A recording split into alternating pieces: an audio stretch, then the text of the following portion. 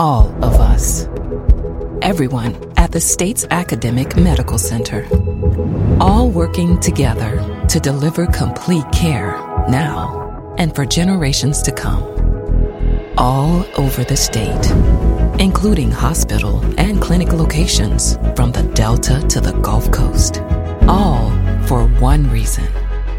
You, the University of Mississippi Medical Center. All for your health. This is an MPB Think Radio podcast.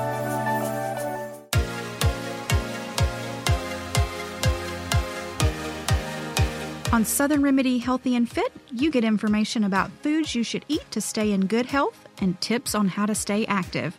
I'm Josie Bidwell, host of Southern Remedy Healthy and Fit, and Associate Professor of Preventive Medicine at the University of Mississippi Medical Center. Listen to the show every Monday at 11 or subscribe to the podcast by searching for Southern Remedy with your preferred podcasting app.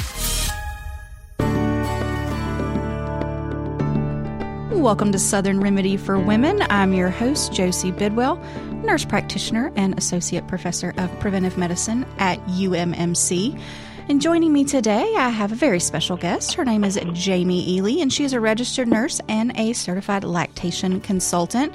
And we're going to be talking about breastfeeding today. So if you have questions or comments for us related to breastfeeding, we'd love to talk with you. You can always email us, even when we're not on the air, at remedy@mpbonline.org. Good morning, Jamie. Hey, Josie. How are you? I am doing wonderful. It is Friday, which always makes me happy. It is my favorite day of the week. But I'm glad you were able to take some time to talk with us today. I know you're super busy, but I know that this is also a passion of yours. Absolutely. So if people are not quite sure what a lactation consultant is and what they do, give us a little rundown of that. Okay, so a lactation consultant, you can find one in many fields. They're not just in hospitals or just in clinics. So probably the main place you would see them would be either one of those places. I know all the major hospitals here that deliver babies have a lactation consultant on staff. Sometimes you'll see them in OBGYN offices, sometimes in pediatric offices, but also the WIC department has lactation consultants on staff, and then there are also private practices that just do breastfeeding. And so our main job is to work with the mom-baby dyad to help them on their breastfeeding journey. It's going to be different for every mother-baby couplet.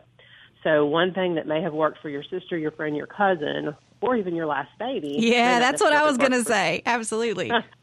Yeah, so, and that's our job, is just to help guide you in the direction that you want to go, because there are so many different ways to breastfeed, when, how much, all that good stuff. And so that's our job. If there's any issues, problems, pain when you're breastfeeding, those are things that we can help identify and take care of as well. So you mentioned that there's, lactation consultants are usually on staff at all the hospitals that deliver babies. Is that something that you have to request a visit from the lactation consultant, or do they come around to all moms? At the hospitals that I'm familiar with, they come around to all moms. You don't necessarily have to request, but I would always recommend that if you have just delivered your baby and it's been 12 to 24 hours since birth and you haven't seen a lactation consultant, I would definitely ask for one. Yeah, and they are a godsend when you're in that period, after that 12-hour period that you mentioned.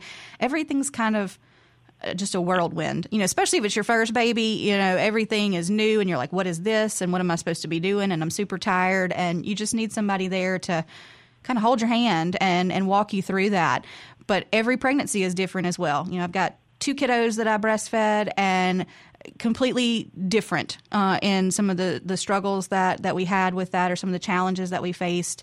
And it really is a journey. And some days are going to be great, and some days may not be as great. But, it is, a technique that we want to support if the mom so desires. So the other thing I want to make sure that people realize is feeding your baby is important.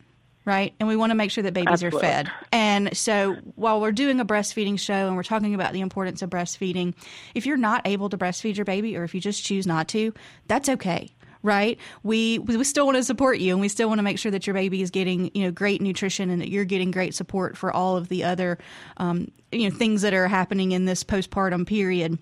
But we are going to kind of focus in on some of the issues with breastfeeding, because it's harder than I thought it was going to be when I breastfed, because movies make it look magical, and it can be, but it can also be hard.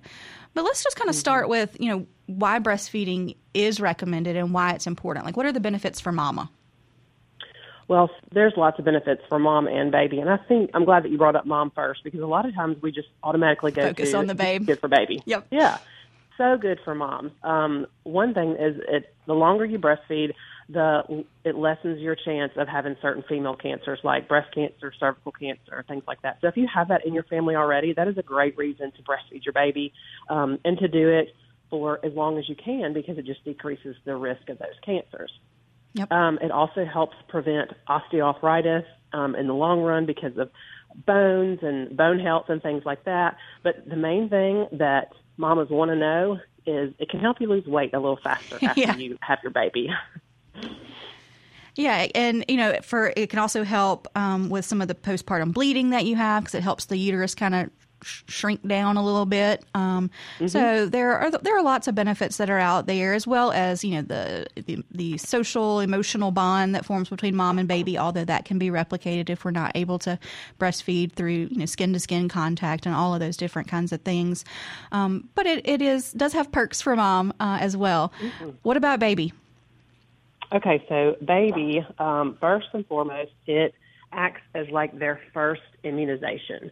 And so all of the things that mom has ever been exposed to as far as viruses, colds, flus, anything like that you can pass from one person to another, mom already has those antibodies for. Or what I like to say is they're kind of like recipes for the medicine to get rid of these viruses and sicknesses. And so when mom breastfeeds, she passes those things down to baby. So babies that are breastfed tend to be a little healthier because they have those antibodies right away, rather than having formula that doesn't have the antibodies in it. Also, one thing with breast milk is it is different every single time the baby nurses. So if the baby needs more calories that day, more fat that day, whatever it is, mom and baby can react to each other's body with that skin-to-skin contact, and mom's milk will make what baby needs, which is just something that formula hasn't quite caught up to yet. There's lots of great formulas out there, but just hasn't quite caught up to that yet. Yeah. But the main thing with babies is they tend to be healthier, and that keeps them from having the acute sicknesses or the things they get and go away quickly, as well as the chronic illnesses, asthma, allergies, things like that. And also, it's been proven that babies that breastfeed have a little higher IQ. And there's also some evidence out there about childhood obesity and lowering the risks of risk of childhood obesity. So there's a wide variety of benefits that are out there. You mentioned the asthma, and my youngest, it's not foolproof. I breastfed him, and he had asthma, and I looked at him like traitor. So,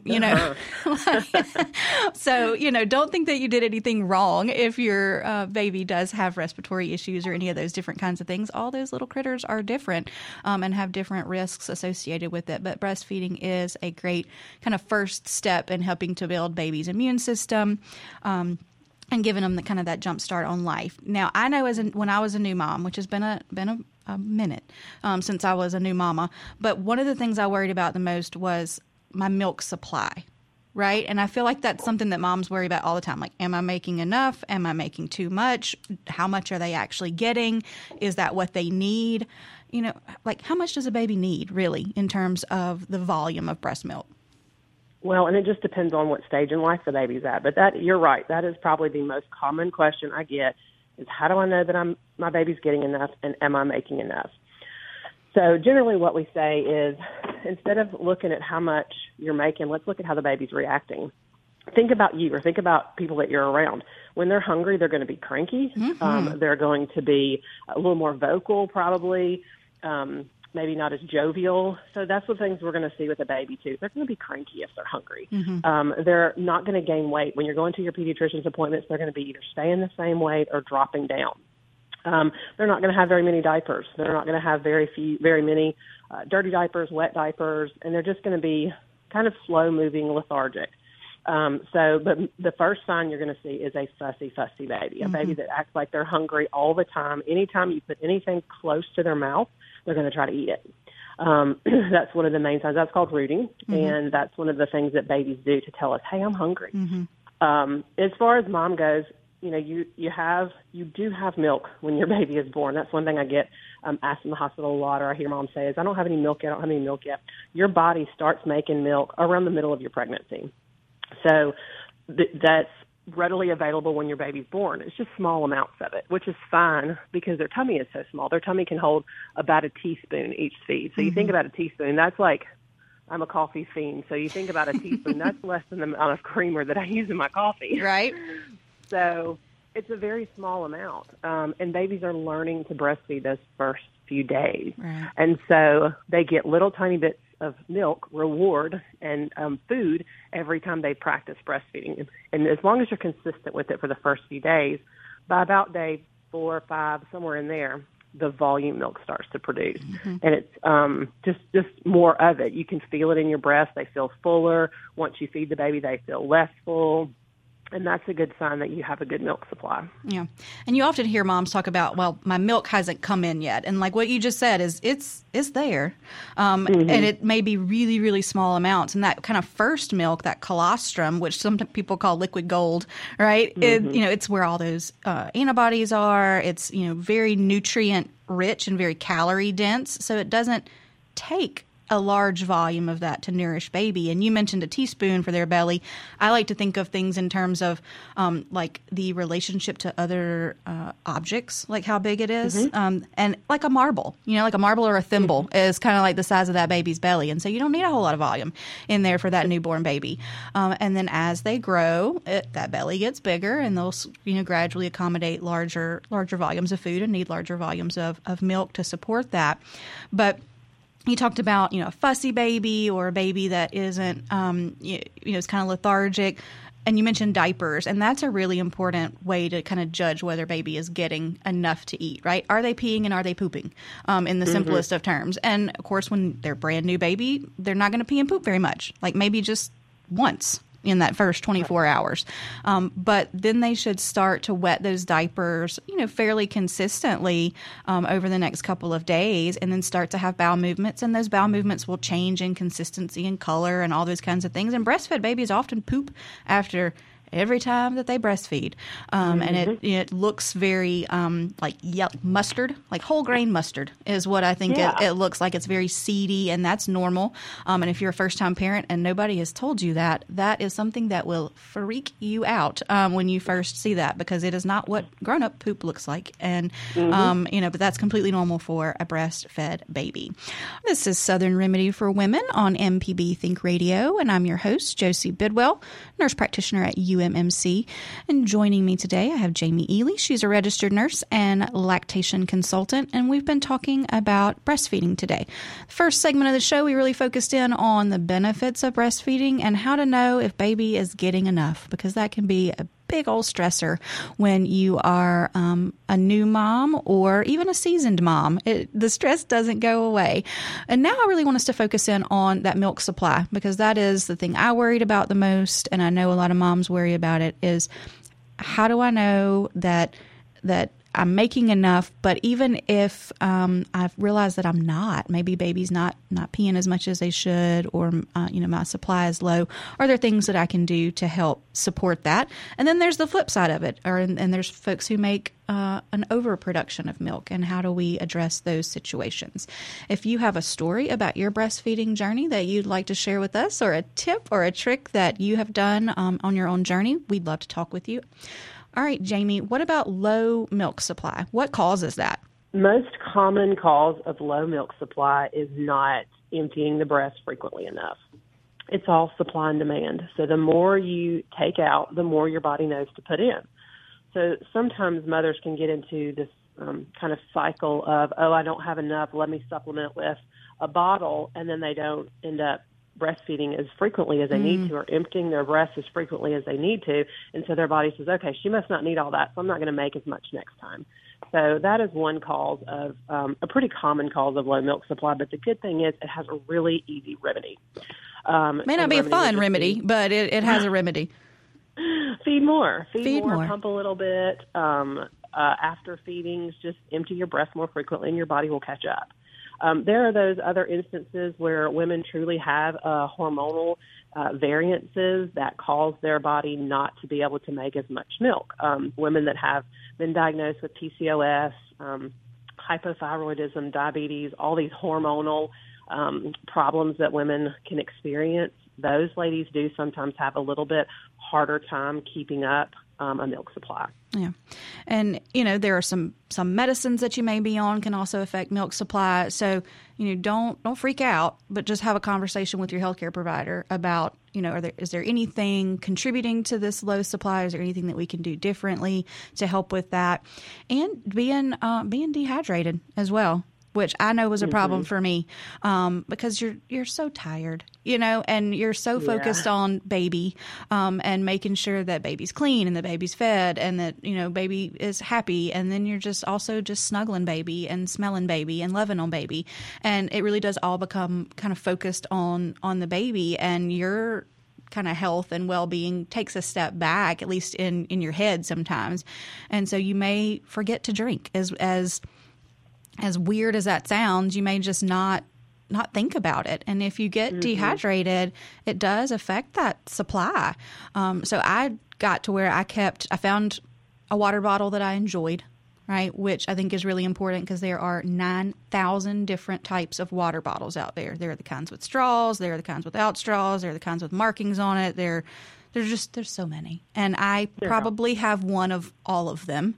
And I found that the one I liked the best was the one that just had a flip top with a straw that was in it. That was easier for me to drink out of while I was breastfeeding, because I didn't have to tilt my head or any of these different kinds of things. I could just pick it up and sip out of it.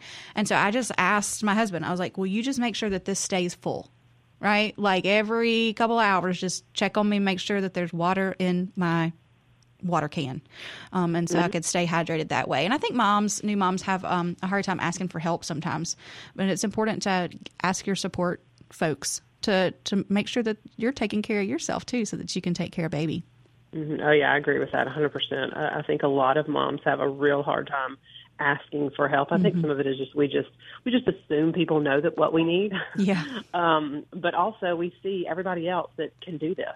Everybody else is having a great time with their newborn, and they're happy and they look good and their house looks good. And so it's really hard for people to reach out for help sometimes. And so that's one thing that I do encourage, that if you do start to feel like you have some problems with breastfeeding, it's hard for you, it's not enjoyable for you, it is causing you mental anxiety, things like that, then definitely reach out, because there are so many things that we can do to help. I used to hear a lot of moms say, well, I did feel like I had some postpartum depression, but I didn't want to tell anybody because I didn't think I could take medicine and breastfeed at the same time.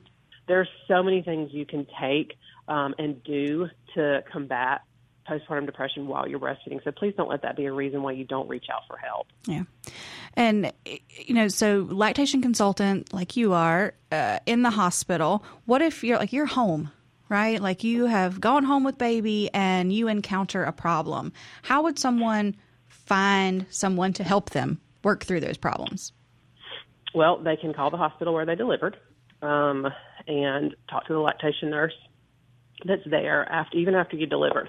Most hospitals still have you come back for a 2-day visit to bring your newborn in, so they just check everything out, make sure breastfeeding is going well. At that point, the milk volume should be increased, and so we should know what people consider their milk to be in. That's always a good sign.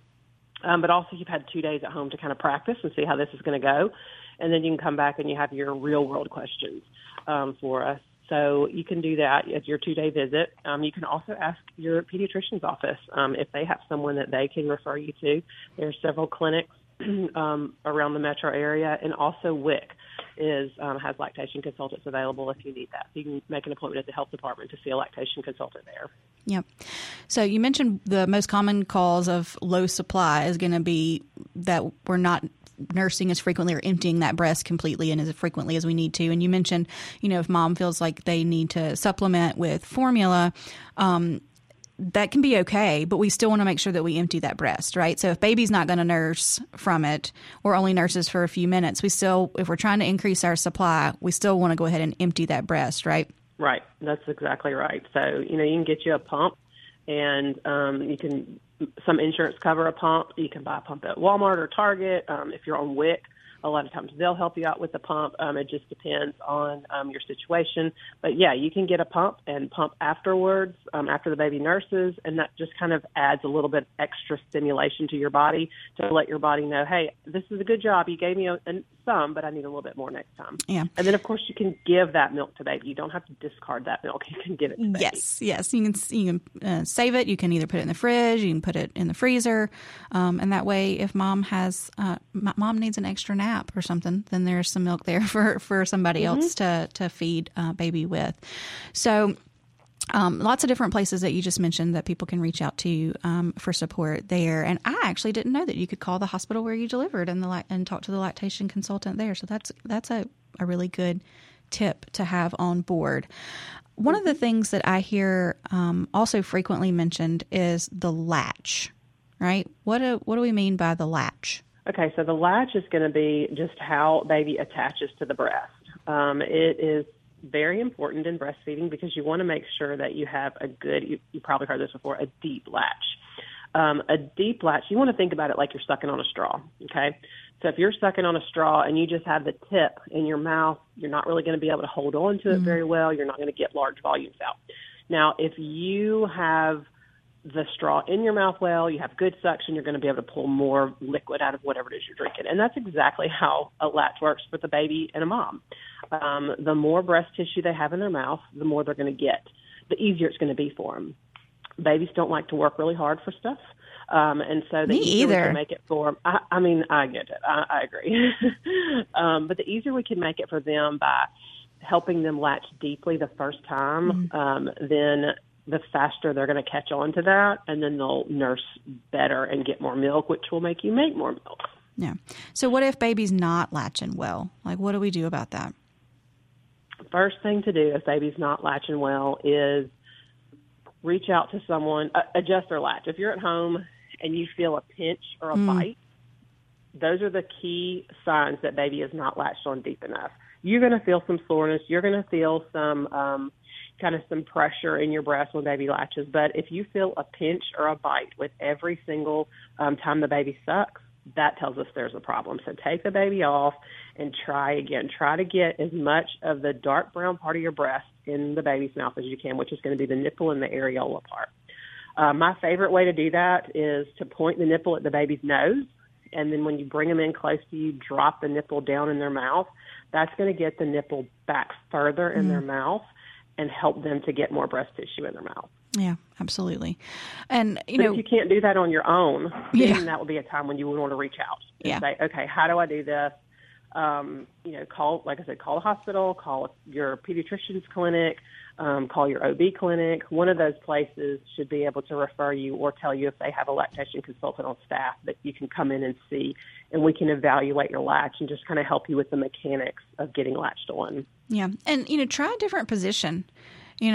Both my kids had a favorite position that they liked to nurse in, and it was not the same position for each kid. And they latched better in that position for them. Now, I did want to vary positions around because I'm trying to, drain different parts of the breast and all those different kinds of things. But at least in the beginning, it helped to kind of know that was my go-to position or hold to go to that I knew they would latch on well with. And if baby's still having issues with that, absolutely have a pediatrician take a look, make sure there's nothing going on. There are sometimes some issues with the tongue and those types of things that can cause some latch issues as well. And then thinking back to what we talked about a minute ago when we were talking about pumping after you feed, or excuse me, in addition to feeding, a lot of times you'll get a very small volume of milk out, and then moms go, is that all the milk that I'm making? And they freak out, because it can be a very small volume. One thing I encourage people to do is not compare yourself to someone else. There is a lot of folks on social media now that are promoting breastfeeding, which is wonderful. And they share their pumping journey and all these different kinds of things. And they show like the volume that they get, and they'll be like, well, I got 9 ounces at this pump. And that's wonderful. And I actually made a lot of milk as well. But it doesn't mean you're doing anything wrong if you don't get that volume. And babies are incredibly efficient, right, at getting milk out of the breast. Mm-hmm. So if you don't get a lot with your pump, baby's still probably getting more than that. Oh, yeah. Well, when you think about it, you've just fed your baby. Right. And so if you're pumping afterwards and you're only getting a small amount, then that tells you that your body is making what your baby needs, because they just are, if they're satisfied after that feeding and then you want to pump a little extra, that tells you that your body's doing what it's supposed to do. Yeah. And I 100% agree with you about comparing yourself to others. I used to tell women this all the time. There is no award for the most amount pumped. None. Not one single one that I know of. You're kidding me. You don't attain to pump 20 ounces in a setting. It doesn't matter. Yeah. You're going to put that in your freezer. It's fine, and your baby's going to get milk.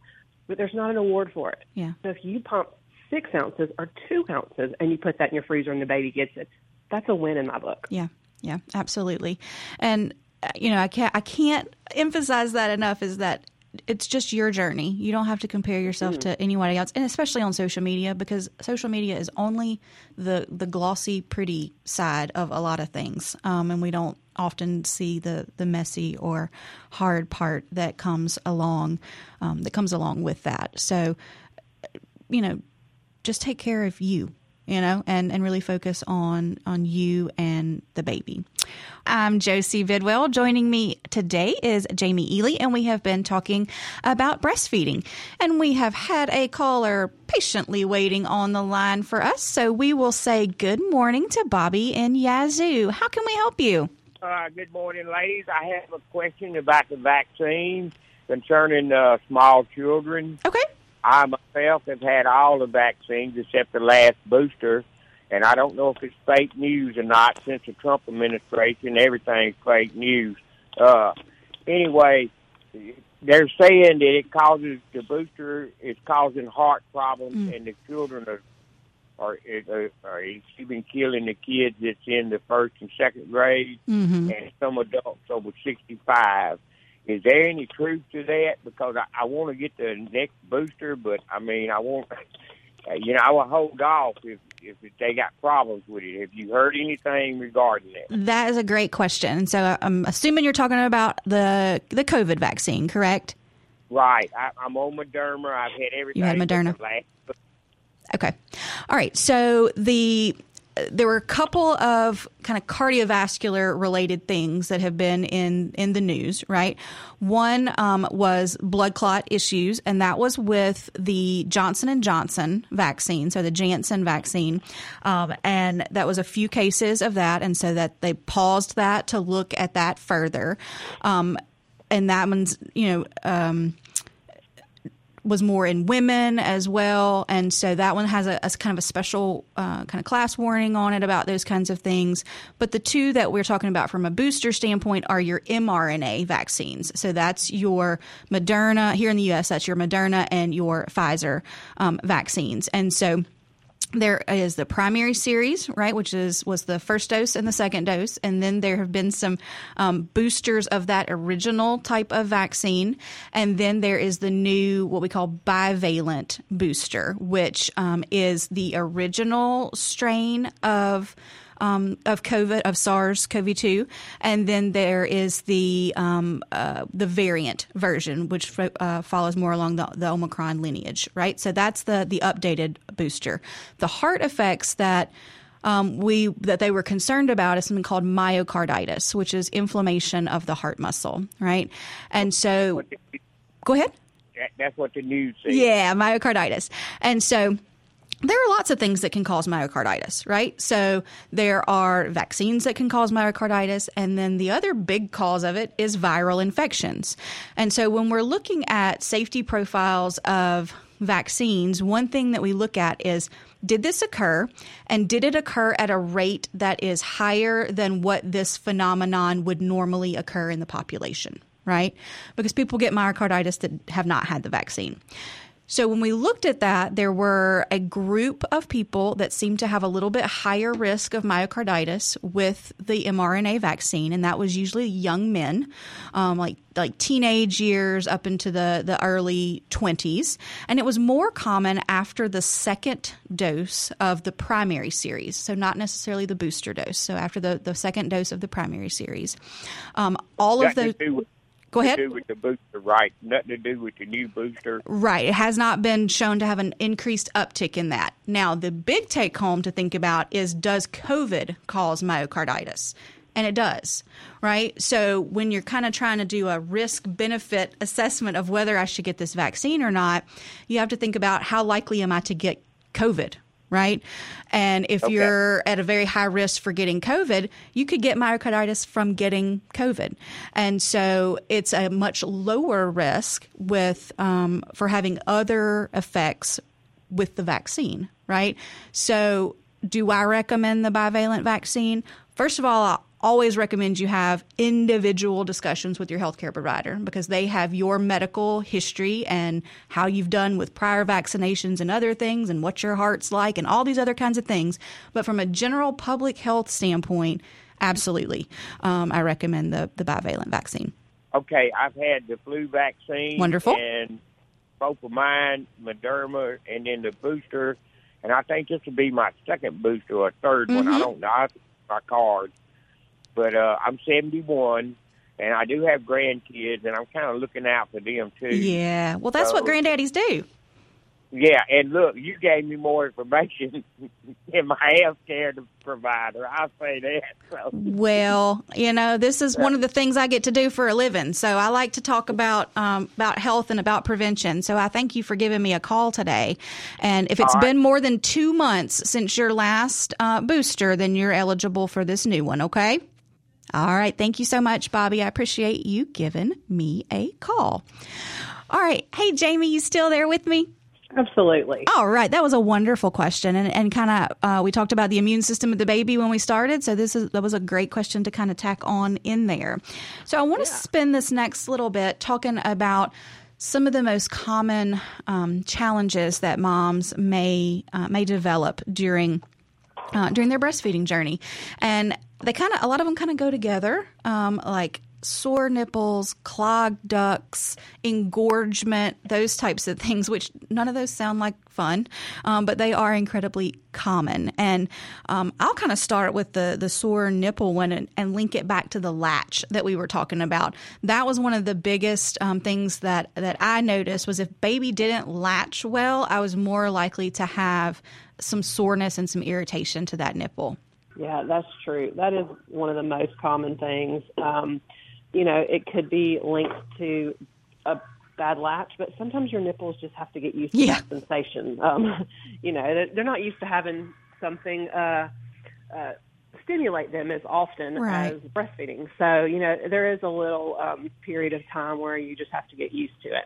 Yeah. But the main thing to do if you're having some sore nipples is do some personal care for your nipples, just like you would in the other part of your body. You want to make sure that you are air drying them after the baby nurses each time. When I say air dry, I literally mean air dry. Leave your bra off, leave your top off, and let the nipples dry.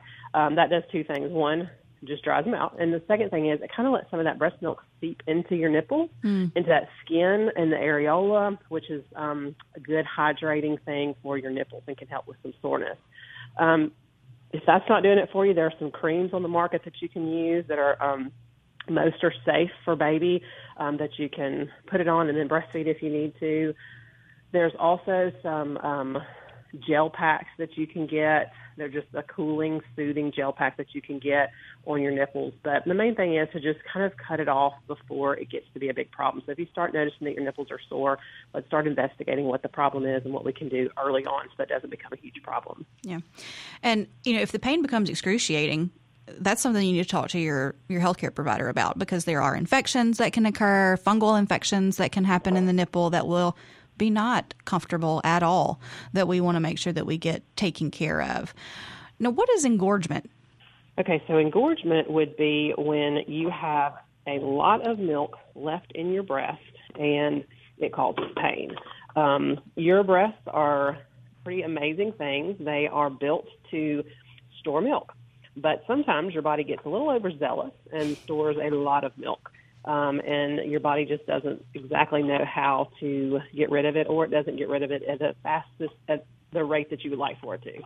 So it is characterized by swollen breasts. They could be red, they could be leaking, but they're definitely hard and painful. So those are some things to look for if you feel like you have engorgement. And what do we do about that? Okay, so engorgement, the best thing you want to do is you want to empty your breast till you're comfortable. Remember we said earlier that if you empty your breast completely, that just tells your body to fill it right back up. So lots of nursing. You can use ice packs on your breast, which help take down your milk supply a little bit. But you want to avoid emptying your breast if you can. If you start to feel spots on your breast that are hard, that are a little bit more swollen, a little bit more tender, then kind of massage those a little bit, just a gentle massage when you're nursing or pumping, and that'll help loosen up the milk in there. But basically what you'll do if you have some engorgement is you'll empty to comfort. You'll feed your baby often and empty to comfort, and that should take care of itself. So we're not trying to drain the breast because that's just going to tell our body, hey, I need to make more milk. We're just trying to ease that firmness and that kind of sensation of fullness and discomfort. Yes. Yeah. That's correct. And if you pump that, you can save that milk too. Don't be throwing away milk. Yes, you can. Don't be throwing away milk. How do you store breast milk? How long is it good for in the fridge? Okay, so in the fridge, it's good for about 5 to 7 days. Wow. I think that's longer than when I had a baby. I think they told me something shorter than that. So that's great. Well, it depends on how often your fridge is open, all those things. So that's why there's the range. Yeah, and I think one thing I've seen become much more popular is people like dumping all of their pumps like into one container and then making bottles from that, which is fine. But I want to make sure that people don't take the warm breast milk and dump it over into a container that's full of cold breast milk, right? Yes, you're absolutely right. You want to make sure that the breast milk is tempered before you add more to it. So a good way to do that is if you want to have your container of breast milk in there, take what you've pumped, put it in the refrigerator next to it in a separate container. When you go to pump again, pour that into the container that you got going there, your jug, and then pump into the smaller container that next time. Yeah, and I mean, it's food safety. We don't want to be changing the temperature of this milk multiple times. And so it's the same principle when you store food, right? You want to chill your food appropriately before you add it to anything else. Yeah. Well, it also saves you from washing a little bit because if you're using that container to pump into each time, you can rinse it out and you don't necessarily have to wash it because it's been preserved in the refrigerator. Right. Wonderful. That's a great one. What about in the freezer? How long does milk last in the freezer? Milk can last up to 6 months in a freezer inside your home and up to a year in a deep freeze. Wow. That's great. Mm-hmm. What about if you have like extra breast milk when you're done breastfeeding? Are there donation places? Yes. There is a local donation place, Mother's Milk Bank of Mississippi. And there is an application process that you have to go through to be able to donate. But you can contact them, and they can give you all the information and all that good stuff. Wonderful. You're listening to Southern Remedy for Women. I'm Josie Bidwell. Joining me today is Jamie Ely, and we've been talking about breastfeeding today. And we actually had a great question come in via email.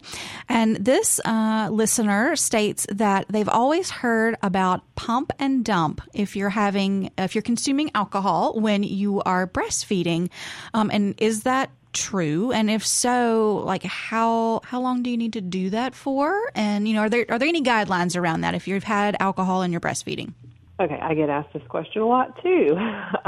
So kind of the rule of thumb is if you are feel like you're able to drive a car, then you should be able to breastfeed your baby. So what the correct way to do it, if there's a correct way to do it, but the most common way is that if you're going to have a drink, you definitely want to keep it to a minimum, but you want to feed your baby and then have your drink immediately after you feed your baby. That gives your body time to metabolize the alcohol out before it's time to feed baby again. The alcohol does not stay in your breast milk unless you just have massive amounts of it. Okay. But if you have a glass of wine and you've just fed your baby, you have a glass of wine. By the time they're ready to feed again, which is normally 2 to 3 hours, if you're feeling like you could get behind a wheel safely, then you should be able to breastfeed your baby safely. Wonderful. And I want to kind of piggyback on that. Like if you're away from your baby, right? Like if you had to go out of town for a work trip or something like that, and you are breastfeeding that baby, don't forget your pump. Right, because you want to take that with you and pump so that you maintain that supply. You don't get that engorgement that we talked about. And you know, if you have if you're able to keep that milk cold and you're not too far away, then you know, again, save it, take it home, freeze it, because it sure made my heart cry every time I had to pour out some breast milk. I was like, oh my gosh, I can't believe I'm pouring this out. So I tried to avoid that at all costs. All right, we got just about 4 minutes or so left in the show, so I want to talk very quickly about what cluster feeding means, because I hear that a lot from women. They're like, this baby is nursing all the time. Is something wrong? And so what is cluster feeding? So cluster feeding is when the baby is just a little bit hungrier and they want to nurse more. Yep. And so they tend to nurse for shorter amounts of time sometimes, but very frequently. Or you may have a baby that nurses pretty clockwork every, 3-4 hours for 15 minutes or so. This cluster feeding period, which is very common and very normal, is not a sign of a problem. It is just one of those phases that babies go through. It's where they would start feeding maybe every 1 to 2 hours for 5 or 10 minutes at a time. And it's just, you have days where you're snacky and you have days where you want to have 3 good meals. And so that's kind of what babies go through sometimes. We see it a lot around the 6 to 8 week mark, which is usually if mothers are going back to work, that's around the time they go back to work. So sometimes they'll attribute it to being away from the baby, that their milk supplies dropped, things like that. But it is quite common to hear that and see that in babies that are about 6 to 8 weeks old. And that's babies that are formula fed and breastfed. Mm-hmm. Well, and that's often around the time where we kind of call it a quote unquote growth spurt, right? Where a baby is actually needing more calorie at this point in time. And so if there's nothing that anybody has learned from today, I hope it's that supply and demand is a real thing, right? And so if baby's body knows that it's going to need more calories, the way to get that is more breast milk. And so they're helping mom make more milk by having more frequent feedings. And so it's completely normal. And what I'll see happen sometimes is we start to supplement with formula. And again, that's fine if you do that. But if you're trying to maintain your milk supply and you're going to supplement with formula during these cluster feedings, pump too, so that you don't miss that that emptying of that breast and maintaining your milk supply there. But the opposite of cluster feeding is like where babies just like suddenly decide, hey, girl, I'm not going to do this anymore. And they just like stop breastfeeding for a while. That one may be they may not feel well. I've seen that happen before where, baby has a stuffy nose or ear infection, that kind of stuff. So if baby kind of suddenly stops feeding as frequently, especially if they're acting fussy along with that, we may want to get baby checked out and make sure that they don't have anything going on, right? Yeah, and there's another thing called a nursing strike. Yeah. Where babies just they don't want to nurse. Yep. They don't want to eat, and that can also cause some drama with mom. Mm-hmm. So first thing to think about is, are they still peeing and pooping? Are they having the wet and dirty diapers? Are they fussy all the time? If they are fussy all the time and they're not having the wet and dirty diapers, that's what we call the pediatrician. Mm-hmm. If they're happy as a lark and they just don't want to nurse, just give them a day or so. They'll get back to it, I promise. Mm-hmm. Yeah, absolutely. Always look at your baby, right? We often, you and I both were pediatric nurses, and people say all the time, I don't know how you do that. Like, they can't tell you what's wrong with them. And not in words, but they sure are pretty great at giving you some clues that something's not right. Right? Mm-hmm. Most babies will let you know in some way. You just got to be looking for those clues and looking for those signs that say, "Hey, mom, I don't feel great, and I need for you to help me out here. All right, Jamie, thank you so much for helping me out today with breastfeeding, and I hope our listeners found that helpful. If you had a question that you did not get into us, you can always email that. That's remedy@mpbonline.org. Southern Remedy is a production of MPB Think Radio and is funded in part by a grant from UMMC. Southern Remedy for Women is produced by Jay White, and the podcast producer is Jermaine Flood. And I've been your host, Josie Bidwell, nurse practitioner at UMMC. Don't forget to tune in every weekday morning at 11 for the full Southern Remedy lineup, and search for our podcast wherever you like to podcast. You've been listening to Southern Remedy for Women. This is an MPB Think Radio podcast. To hear previous shows, visit mpbonline.org or download the MPB Public Radio app to listen on your iPhone or Android phone on demand.